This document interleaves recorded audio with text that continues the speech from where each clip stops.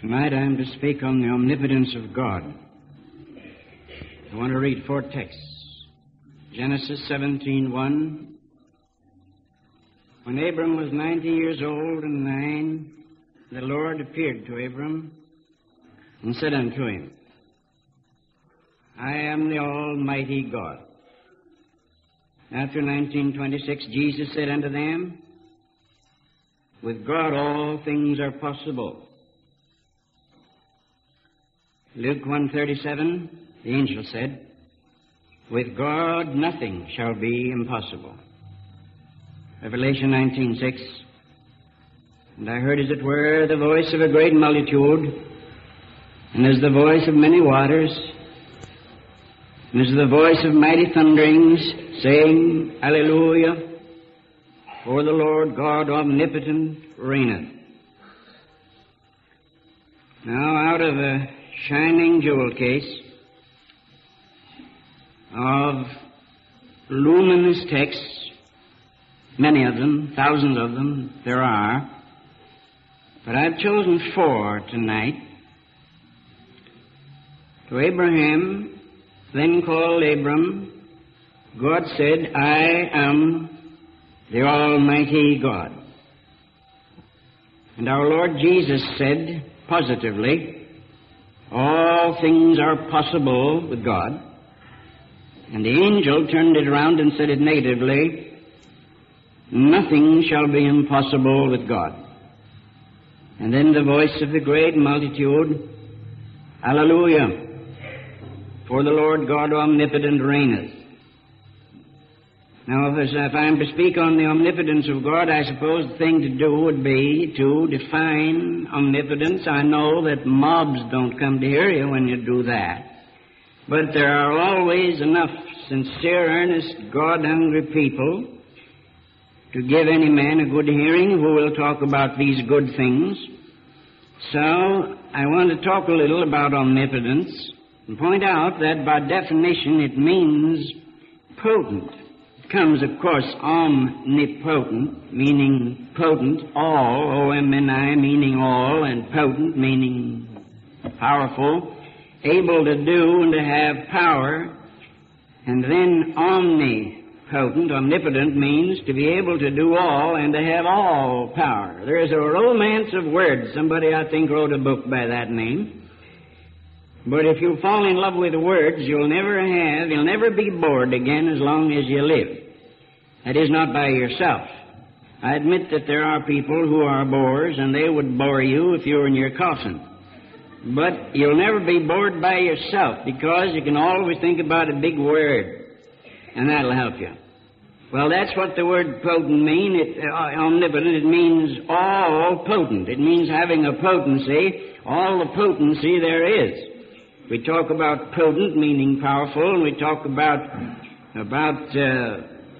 omnipotent, omnipotent, and then we come to a second word, and that is the word almighty, which is also here, almighty. Now that means exactly the same thing as omnipotent, only that it's from the Anglo-Saxon, and omnipotent, if you know, is from the Latin. And I have noted that in the Bible, the word almighty is used 56 times of God, and it's never used about anybody else but God. In our English Bible, the word omnipotent is only used once, and that refers to God. And in the English Bible, I repeat, the word almighty is used 56 times, and it's never used of anybody else but God, and there's a reason for this. Almighty, you know, means having an infinite and absolute plenitude of power. And when you use the words infinite and absolute, you can only be talking about one person, and that is God. There's only one infinite, because infinite means without limit. And it's impossible that there should be 2 beings in the universe without limit. So there being only one, you're referring to God. So, Almighty is having an infinite and absolute plenitude of power, and you know that philosophy has to admit this, and human reason, as little as I think of it. I read a review of a book of mine the other day, written by a doctor of philosophy, and he was in favor of it, but he's not wholly so.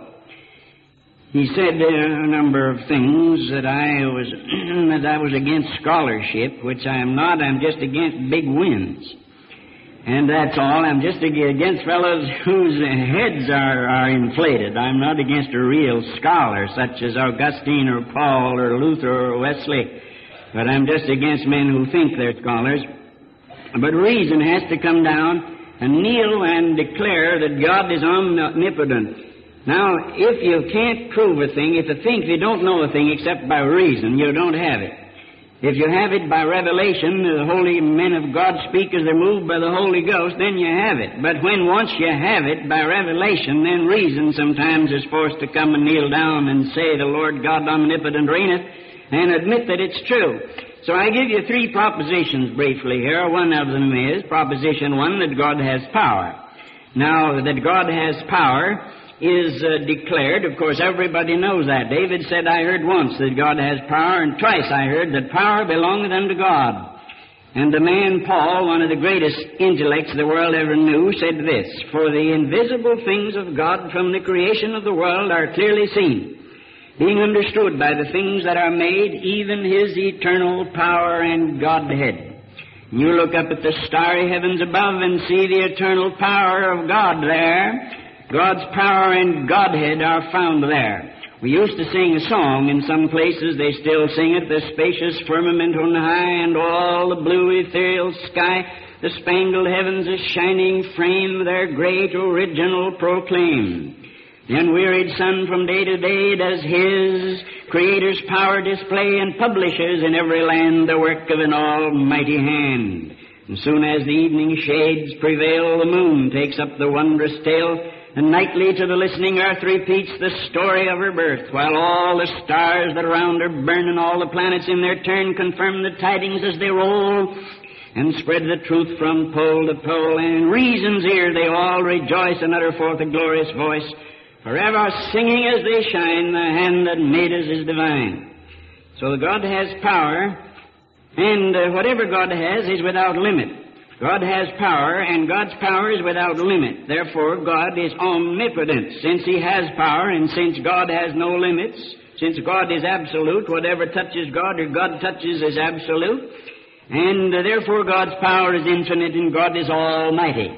Well, we come to the omnipotence of God. Proposition 2 is that God is the source of all the power there is. There isn't any power anywhere that God isn't the source of it, whether it be the power of intellect, the power of spirit, the power of soul, or the power of dynamite, or the power of the storm, or the power of magnetic attraction. Wherever there is any power at all, God is the author of it. And the source of anything has to be as great or greater than that which flows out of it. Isn't that so? If you pour a quart of something, say a quart of milk, out of a can, that can has to be equal to that quart of milk. It's got to be anything that comes out of the can has to be as big as the can, and the can has to be as big as that which comes out of it, what I'm trying to say. And it can be very much larger. You can have a can with several gallons and only pour a quart of anything out of it, but the source has to be as big or larger than that which comes out of it. So all the power there is came from God. All the power there is.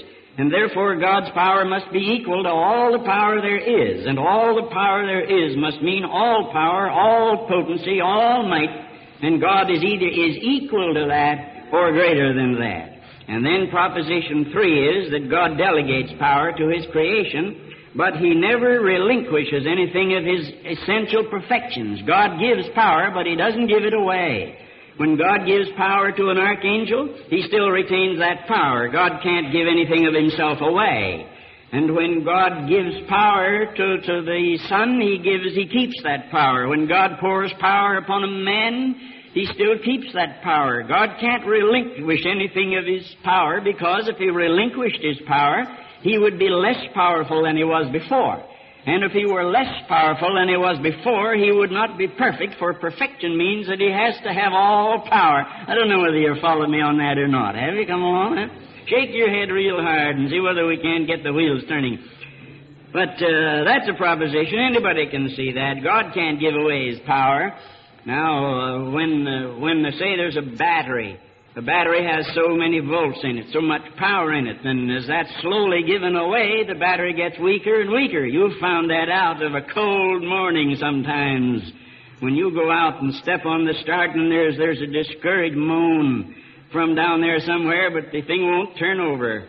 You have trusted your battery, and your battery has failed you. It has used up its power. It has given it away. It has relinquished it, so that little by little it has become less than it was before. When God gives power to archangels and angels and redeemed men and mountains and seas and stars and planets, He doesn't relinquish anything. If He did, He would be less than He was before, and God's batteries would run down the same as your battery in your car runs down. So everything comes out from God and returns to God again. And the great God Almighty that will reign, that omnipotent God that will reign out yonder in the coming days that the prophet tells us about when the Lord God omnipotent reigneth, He has now the same amount of power that He had when He made the heaven and the earth and called the stars into being. And He will never have any less power than He has now, and He will never have any more, since He has all the power there is. Now that is the God we serve, my brother and sister. That is the God we serve. Therefore, I cannot for the life of me see any reason in the world why anybody should be fearful and timid and say, I'm afraid I can't make it. I'm afraid God can't keep me. God can keep the stars in their courses, and God can keep the planets in their orbit, and God can keep His great heaven yonder, and God can keep all His vast display of might everywhere throughout His universe. Surely God can keep you. Surely God can keep you.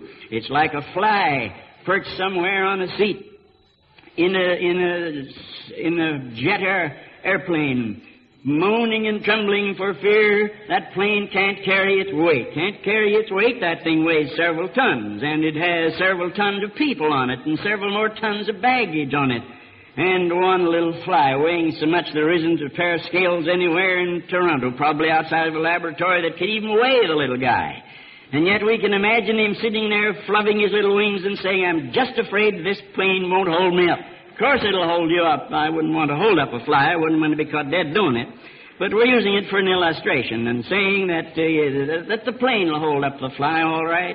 And so the great God Almighty, when He stretches His broad wings there and moves out upon the wings of the wind, God will keep you, my friend. He'll keep you. If you turn yourself over to Him, He'll keep you. And He'll hold you, and nothing can destroy you. So you see, God contains and continues, sustains and continues to sustain all things that there are. He upholds by His power, it says, by the word of His power, and so He perpetuates and holds together. It is God that holds all things together. You ever wonder why you don't cave in from 14 pounds of pressure on every square inch of your body? Have you ever wondered why you don't blow up from internal pressure? Some of you do. And then you say it's your nervous ancestors that made you act like that, when actually all that's happened, you've blown up. But I mean it literally, why don't you? Why don't we blow up? Because the great God Almighty has spoken His power into His universe, and everything runs according to that power. Now, what about the laws of nature? I'm sure somebody will come to me and say, or at least you'll think if you're too courteous to come and say it, you will say, now wait a minute, that preacher said that all the power there is, God has it, and that it's all in God, and that nothing leaves God. Then what about the laws of nature? Well, let's look at that word, the law of nature. As the businessman says, let's kick it around a little while. I like that. When they get together, and smoke and eat ham and sweet potatoes, and some fellow gets up at the head of the table and says, now I've got a proposition to kick around. So let us kick around this little proposition here about law. What is law anyway? Well, law is a word of two meanings, at least two meanings. It's an external rule imposed by authority. If you don't know it and if you don't think so, try parking by a water plug sometime and go whistling off to Eaton's or somewhere. And when you come back, you will go whistling off to pick up your car, or at least to tell the police why you did it. There's a law imposed by authority. And it has such a rule as a rule against murder and against assault and against robbery, all the laws that we make. They make them in Ottawa. I wonder what they do with all the laws they turn out in Ottawa and Washington. Enough laws, but a lot of them. Thank God we don't know 1/3 of them or 1/10 of them so we can live. If we knew what all they were, we'd just die worrying about it. But anyhow, they turn out laws of all kinds. And those are the laws imposed by authority from the outside. They have what they call sanctions. You either do it or else. And the or else part is what the judge says that you're supposed to suffer. You're sentenced to a fine or you're put in jail or something else.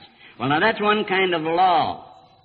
Then there's another way the word law is used, and that isn't properly used at all. Scientists use it and philosophers use it, and we use it generally, but it's not properly a law. It's the path God's power and wisdom take through creation. That's what we call the law of nature. It's the way things are. An eagle lays an egg and hatches it, and it's an eagle instead of a mud turtle or a frog. And we call that the law of nature. No, there's no law there that I know anything about. Nobody passed that law anywhere in any parliament or Congress. It's just there. That's the way it is. If an eagle lays the egg, that'll hatch an eagle. But if a barnyard speckled biddy lays it, it'll hatch out another barnyard speckled biddy. That's the way nature operates. But there's no law that I know any place that says it's got to be like that. It's phenomenon rather than a law. Take the law, or we call it the electromagnetic field, or the law of gravitation, or the law of light, or the law of sound, or the law of the atoms. We say they're a law. Nobody put any law there. It's just the way God's power runs through His creation. God moves through His universe, a free God moving through His creation, and the path He takes we call the laws of nature. That's the way God works. And science studies those laws and these phenomena, studies them, and all practical science is based upon them, of course. Two things all scientists know. And one is the uniformity of these phenomena. They never change from year to year, from century to century, or from millennium to millennium. They never change. They're always the same. That is, God always acts the same way all the time.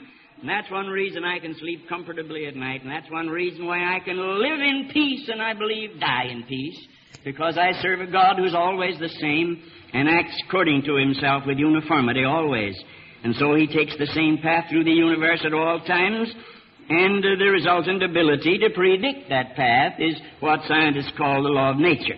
So we can have navigation and engineering. I heard of a sailor one time that was told by somebody in authority on shipboard, now you keep that star yonder just a little off the port bow. And a couple hours later, the officer came back, and they were way off course. And he said, I told you to keep the star off the port bow. And he said, we passed that star a long time ago. Yeah. Well, the navigator, if the star could be passed, and if there were such a thing as the laws of God not being uniform, if God would work one way today, suppose that God were whimsical. And the sun would come up in the east on Wednesday, and then somebody would get up on Thursday morning and say, Mama, look where the sun is, and it'd be coming up from the south. And then on Saturday morning about 7 o'clock, that yellow ball would come up from the north. We'd say, what's happened in the world? Has the world gone drunk?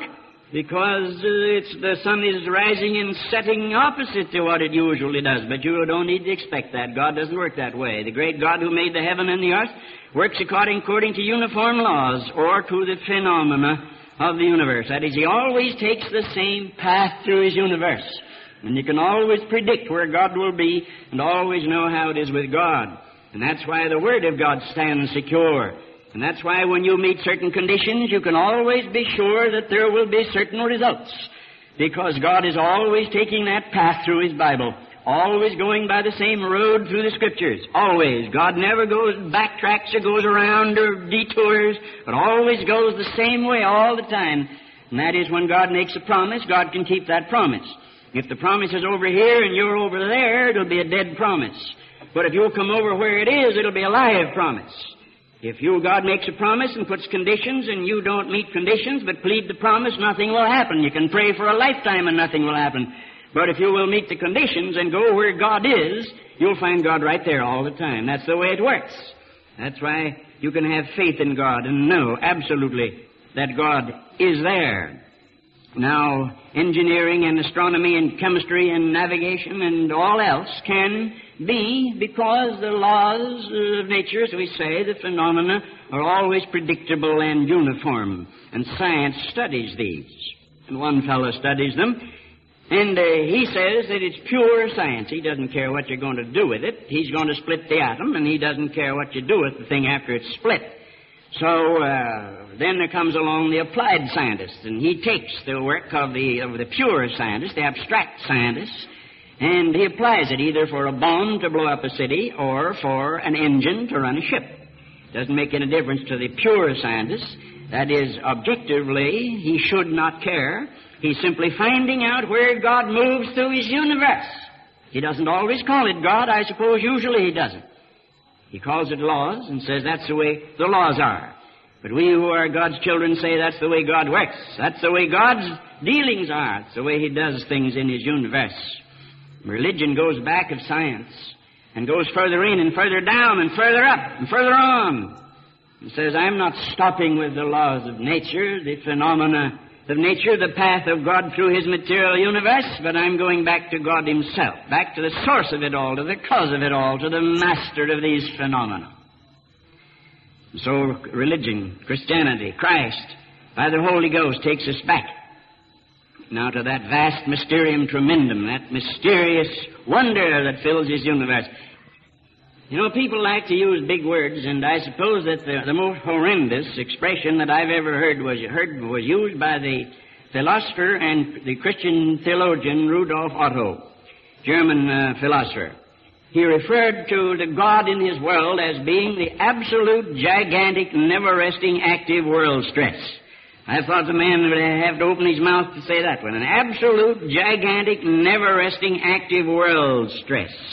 Well, now, what I'd like to be able to tell you is that this world stress once said, I am that I am, and took personality and said, I'm not an active, gigantic, undulating, ever-moving world stress, but I am. And that is my name forever, and that's my memorial unto all generation.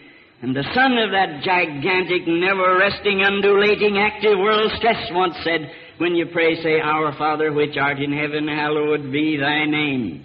Here is a man, and he sits on a throne and inhabits a palace and wears a crown and a robe and holds a wand, and they call him Your Majesty. And he's called a plenipotentiary and a potentate. There we have that word potent again, having power. Potentate is a tate with power, you know. And he has all that, and so he's called a plenipotentiary and a potentate and Your Majesty and a king. But he has a little boy or girl out back, and when they see him, they run to him and yell, Daddy. I remember when the present Queen Elizabeth was growing up, I followed her since she was a wee little tot, you know, followed her up. And pictures and magazines and papers, followed her all the way up to her first pair of silk stockings and right on up to where she is now. Pictures in the papers about it. And I remember hearing one time about dignified, although kindly, old George V, her father, or her grandfather. At one time they were about the house there somewhere, whatever they call it. And the old king left the door open. And little Elizabeth turned to him and said, Grandpa, go close that door. And the King of England went and closed the door at the voice of a little girl.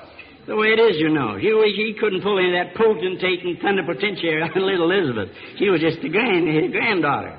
And so no matter how mighty this philosophers may want to call God, and what awful terms they want to apply to the power that rules his universe, you and I can say, Our Father, which art in heaven, hallowed be thy name. And we can come and get intimate with God. And God loves it. God loves it. They said that the old dignified king smiled and went and closed the door. And God Almighty's like that. He loves to have his people know that in spite of his greatness, his omnipotence, and his power, he still said, Our Father, which art in heaven. And said, when you pray, say, Our Father, which art in heaven. And he says he's a father to the fatherless, and he's a husband to the widow, and that he is himself knows all our troubles, and that he makes our bed in our sickness. Have you ever read that in the Scripture? This mighty great God who fills heaven and earth makes all our bed in our sickness, he said. Who is that makes the bed and smooths the sheet and turns the pillow to keep it cool and gives you life when you're sick? It's God who does it, if you only knew it. He is that God. And so that world stress said, I am, and said, when you pray, say, Our Father. And God everywhere joyfully, God calls himself this. Now, I read this one time and I memorized it. And I want to pass it on to you because I think it's well worth your hearing. This was This was a colored preacher who preached this sermon, and it was set like this by James Weldon Johnson, who was a great colored poet. He said that God stepped out on space, and he looked around and said, I'm lonely, I'll make me a world. And as far as the eye of God could see, darkness covered everything blacker than 100 midnights down the cypress swamp. And then God smiled, and the light broke. And the darkness rolled up on one side, and the light stood shining on the other. And then God took the light that he had made, and he took it in his hands, and he rolled the light around in his hand till he made the sun. And then he flung the sun against the blazing in the heavens, and the light was left from making the sun. God gathered it up in his hand into a shining ball, and he flung it against the darkness, spangling the night with the moon and the stars. Then down between the darkness and the light, God hurled the world, and God said, that's good. Then God himself stepped down, and the sun was on his right hand, and the moon was on his left, and the stars were clustered about his head, and the earth was under his feet, and God walked, and where he trod, the footsteps hollowed the valleys out and bulged the mountains up. Then he stopped and looked and saw that the earth was hot and barren. So God stepped over to the edge of the world, and he spat out the 7 seas, and he batted his eyes, and the lightning flashed, and he clapped his hands, and the thunder rolled, and the waters above the earth came down, and the cooling water came down. Then the green grass sprouted. And the little red flowers appeared, and the pine trees pointed their finger to the sky, and the oak spread out his arms, and the lake cuddled down in the hollow of the ground, and the river ran down to the sea. And God smiled again, and the rainbow appeared and curled itself around his shoulders. Then God raised his arm, and he waved his hand over the sea and over the land, and he said, bring forth, bring forth. And quicker than God could drop his hand, fishes and fowls and beasts and birds swam the rivers and the seas, roamed the forests and the woods, and split the air with their wings. And God said, that's good. And God walked around, and God looked around on all that he had made. He looked at his sun, and he looked at his moon, and he looked at his little stars. He looked at his world with all its living things, and God said, I'm lonely still. Then God sat down on the side of a hill by a deep, wide river. He sat down, and God thought and thought till he thought, I'll make me a man. Up from the bed of the river, God scooped the clay, and up by the bank of the river, he kneeled down. And there the great God Almighty, who lit the sun and fixed it in the sky, who flung the stars to the most far corner of the night, who rounded the earth in the middle of his hand, this great God, like a mammy bending over her baby, kneeled down in the dust, toiling over a lump of clay, till he shaped it in his own image. Then into it he blew the breath of life, and man became a living soul. Amen, amen. I don't know what you think of that, but I love it. That Clarence Darrow, you know, was an atheistic American lawyer, and he said that was the only fundamentalist thing he liked. That's fundamentalist, you know. That's the way this brother believed God made the heaven and the earth. Well, maybe he was a little bit materialistic in his viewpoint, but God got it here nevertheless. And it's all around about us, and we had a good-natured argument coming down whether that round thing out there was the moon. It had been snowing 20 minutes before, but it was the moon, all right. It's up there. God set it up there, and he set the sun down yonder, and in between the two he made the earth and spangled the heavens with the stars. And God made all this. And we go back. We go back of laws. We go back of science. We go back of matter. We go back to the God himself. And Christianity calls you to the knowledge of this God himself. This is eternal life, that you might know God and Jesus Christ whom he has sent. This is eternal life. You can know God himself. And salvation means the knowledge of God himself. I don't know the artist. I don't know the artwork. I know the artist. I happen, as you know, to be a lover of Beethoven. I don't know Beethoven, but I know Beethoven's works. Somewhat, a little bit. It would have been much better, I suppose, to know the man himself. They say he was a pretty rough customer, but he was a genius that towered above the geniuses of generations. Well, it would have been wonderful to know him. I just listened today while we had our dinner to the sonata, the Fatigue, sonata by Beethoven being played. And it's beautiful, beautiful. But I suppose it would have been more wonderful if I could have shaken hands with the great Beethoven and said, I consider it an honor to shake your hand, sir. I consider you one of the greatest composers that ever lived, a genius. He'd have shaken his great head and walked away. But I could have said and told my grandchildren, and their grandchildren would have heard about it. My great-grandfather shook hands with Beethoven. Would have been wonderful. And so with Michelangelo, the greatest artist of his day, the greatest sculptor of his day, the greatest poet of his day. And if I could have shaken hands with Michelangelo, or if I could sit down and eaten with him and supped with him and talked with him, and he'd have called me by my first name, and I'd have called him by his first name, And I'd have introduced him to my friends and said, I'd like to meet Fra Angelico. I'd like to have you meet the great Michelangelo. That would have been better than knowing his works. I have seen his tremendous piece of sculpture called Moses. That awful figure of that mighty man. But it would have been better if I could have seen the man himself.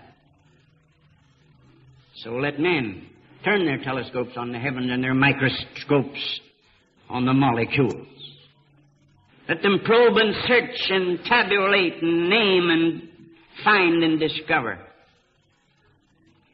And I dare say to them, I'd like to tell you something.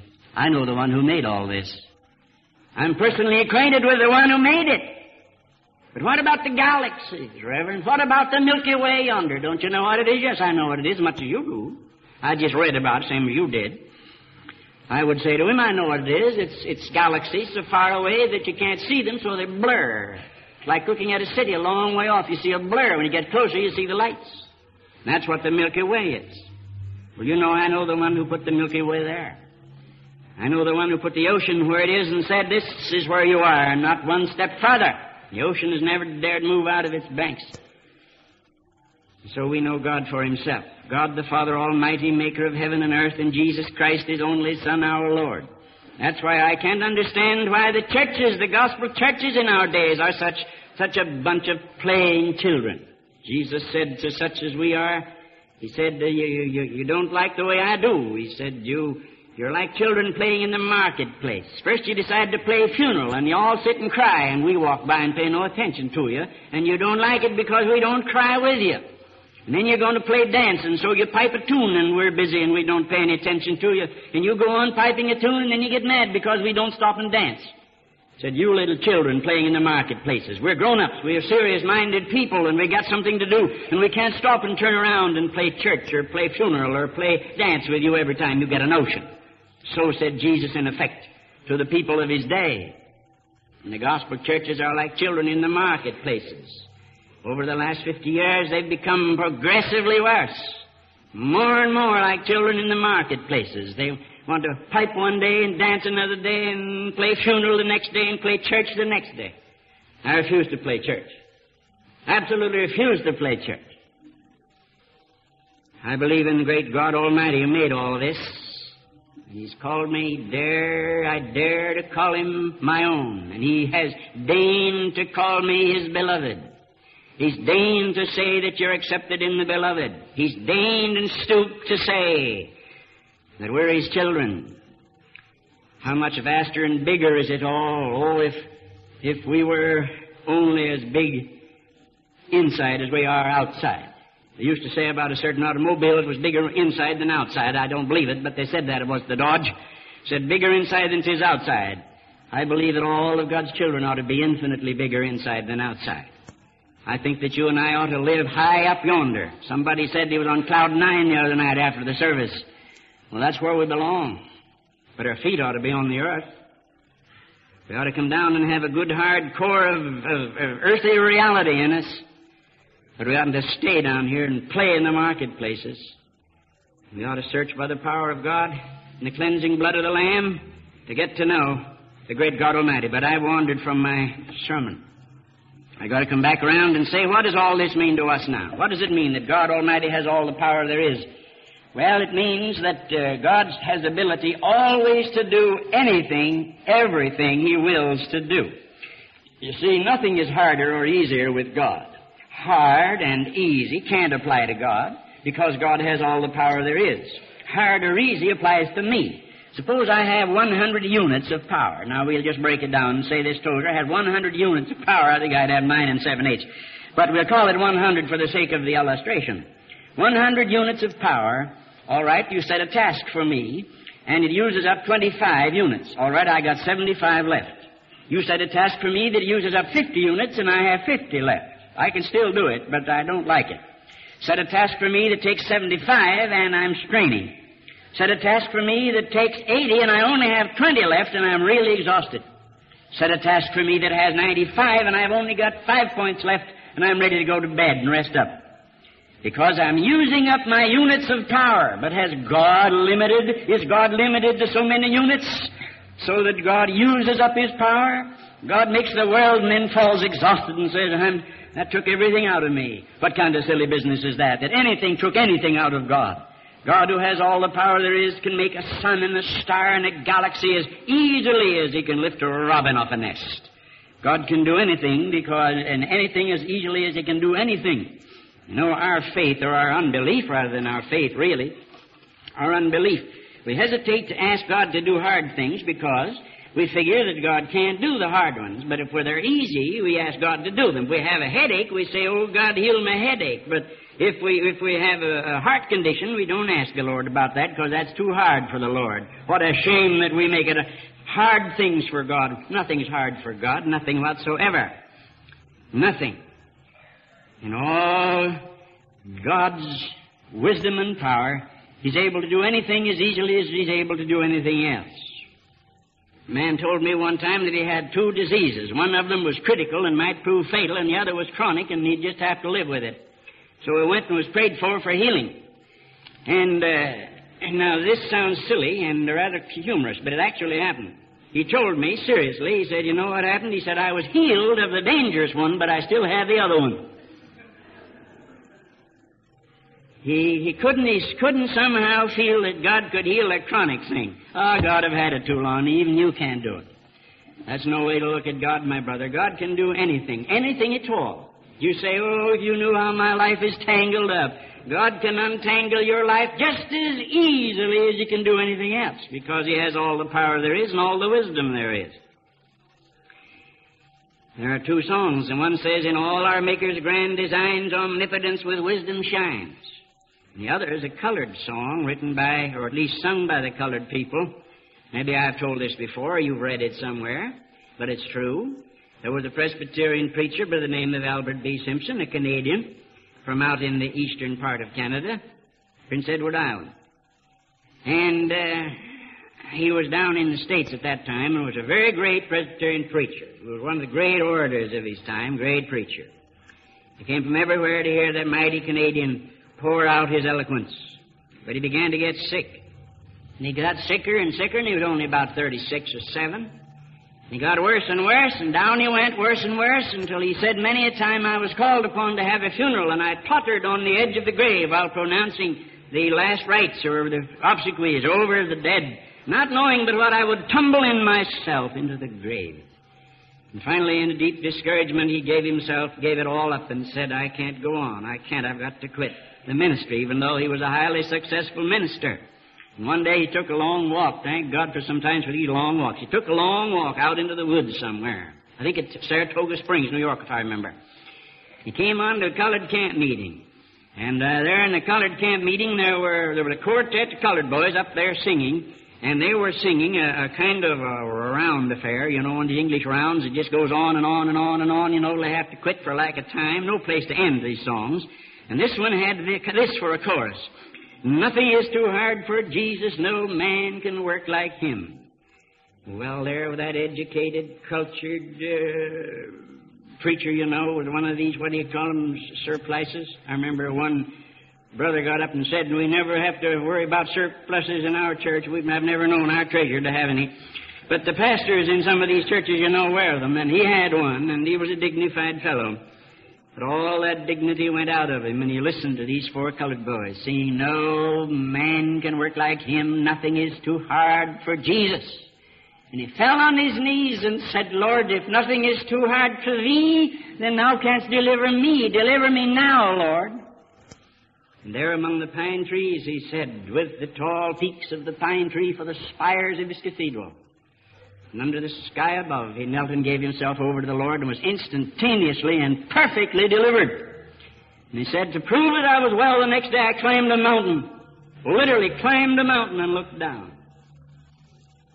He lived about 36 years after that and worked like a dog, worked like a slave. Worked so hard that he put to shame everybody around him. Never took a vacation. Once he took a vacation and went away for a few days and hurried back home to rest up. Great God Almighty had done something for him.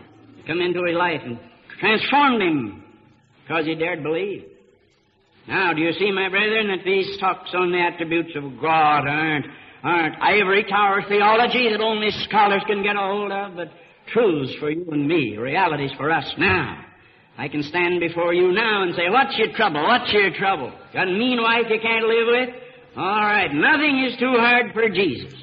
Got a mean husband that treats you like a dog? Nothing's too hard for Jesus. Got a boss at the shop that you're afraid you just will have a breakdown? God will handle that boss. Got some troubles, got a temper you can't control? God will take care of that if you let Him, if you want Him to. There isn't anything God won't handle. There isn't a situation that God can't take care of. Because in all our Maker's grand designs, omnipotence with wisdom shines, and nothing is too hard for Jesus, and no man can work like Him. So an effortless power. An effortless power, I say, because effort means I'm expending energy, but when God works, He doesn't expend energy. He is energy. So in effortless power, God did and is doing His redeeming work. Incarnation, we stand in with awe and speak in hushed tones. And say, how could it be that the great God Almighty could be conceived in the womb of the Virgin? I don't know how it could be, but I know that the great God who is omnipotent, the great God Almighty, could do it if He wanted to do it. I heard about a Scotchman that was walking down the street. And he heard two men walking ahead of him. They were learned fellows. And they didn't believe that Jonah had been swallowed by the whale. And they didn't believe that Balaam's ass had spoken with man's voice. And the Scotchman couldn't stand it any longer, and he went up and courteously tapped one of them on the shoulder, and he said, "Man, if you'll make a donkey, I'll make him talk. And if God can make the donkey, God can make him talk. And if God can make the whale, God can make him able to swallow Jonah. And if God can create you, God can take care of you and yours. And if God can make your soul, God can cleanse your soul." So the incarnation was easy for God, hard for us to understand. A mystery of godliness, but not hard for God. Atonement. Jesus died in the darkness yonder on that cross to tell all the wide world, don't try to understand it. You can't understand it. Somebody wrote a book about the chemistry of the blood. I think it's wretched. I know no more about how the blood of Jesus Christ can atone for sin than I know of what God's nature is like. I only know it does. I only know that when He died to atone and rose, that atoned. I know it. I know it. I'm reconciled to God through the blood of the Lamb, and that's all I know, and that's enough. And I don't expect to know any more while the ages roll, and I don't have to. I know God can do it, and I know when God raised His Son from the dead, He could do that. And I know God can raise you from the dead. Ever stop to think about the resurrection? What a hard thing it is to think about all these people that lie on this North American continent, way back to the cave builders and to the mound builders long before white man was ever on these shores.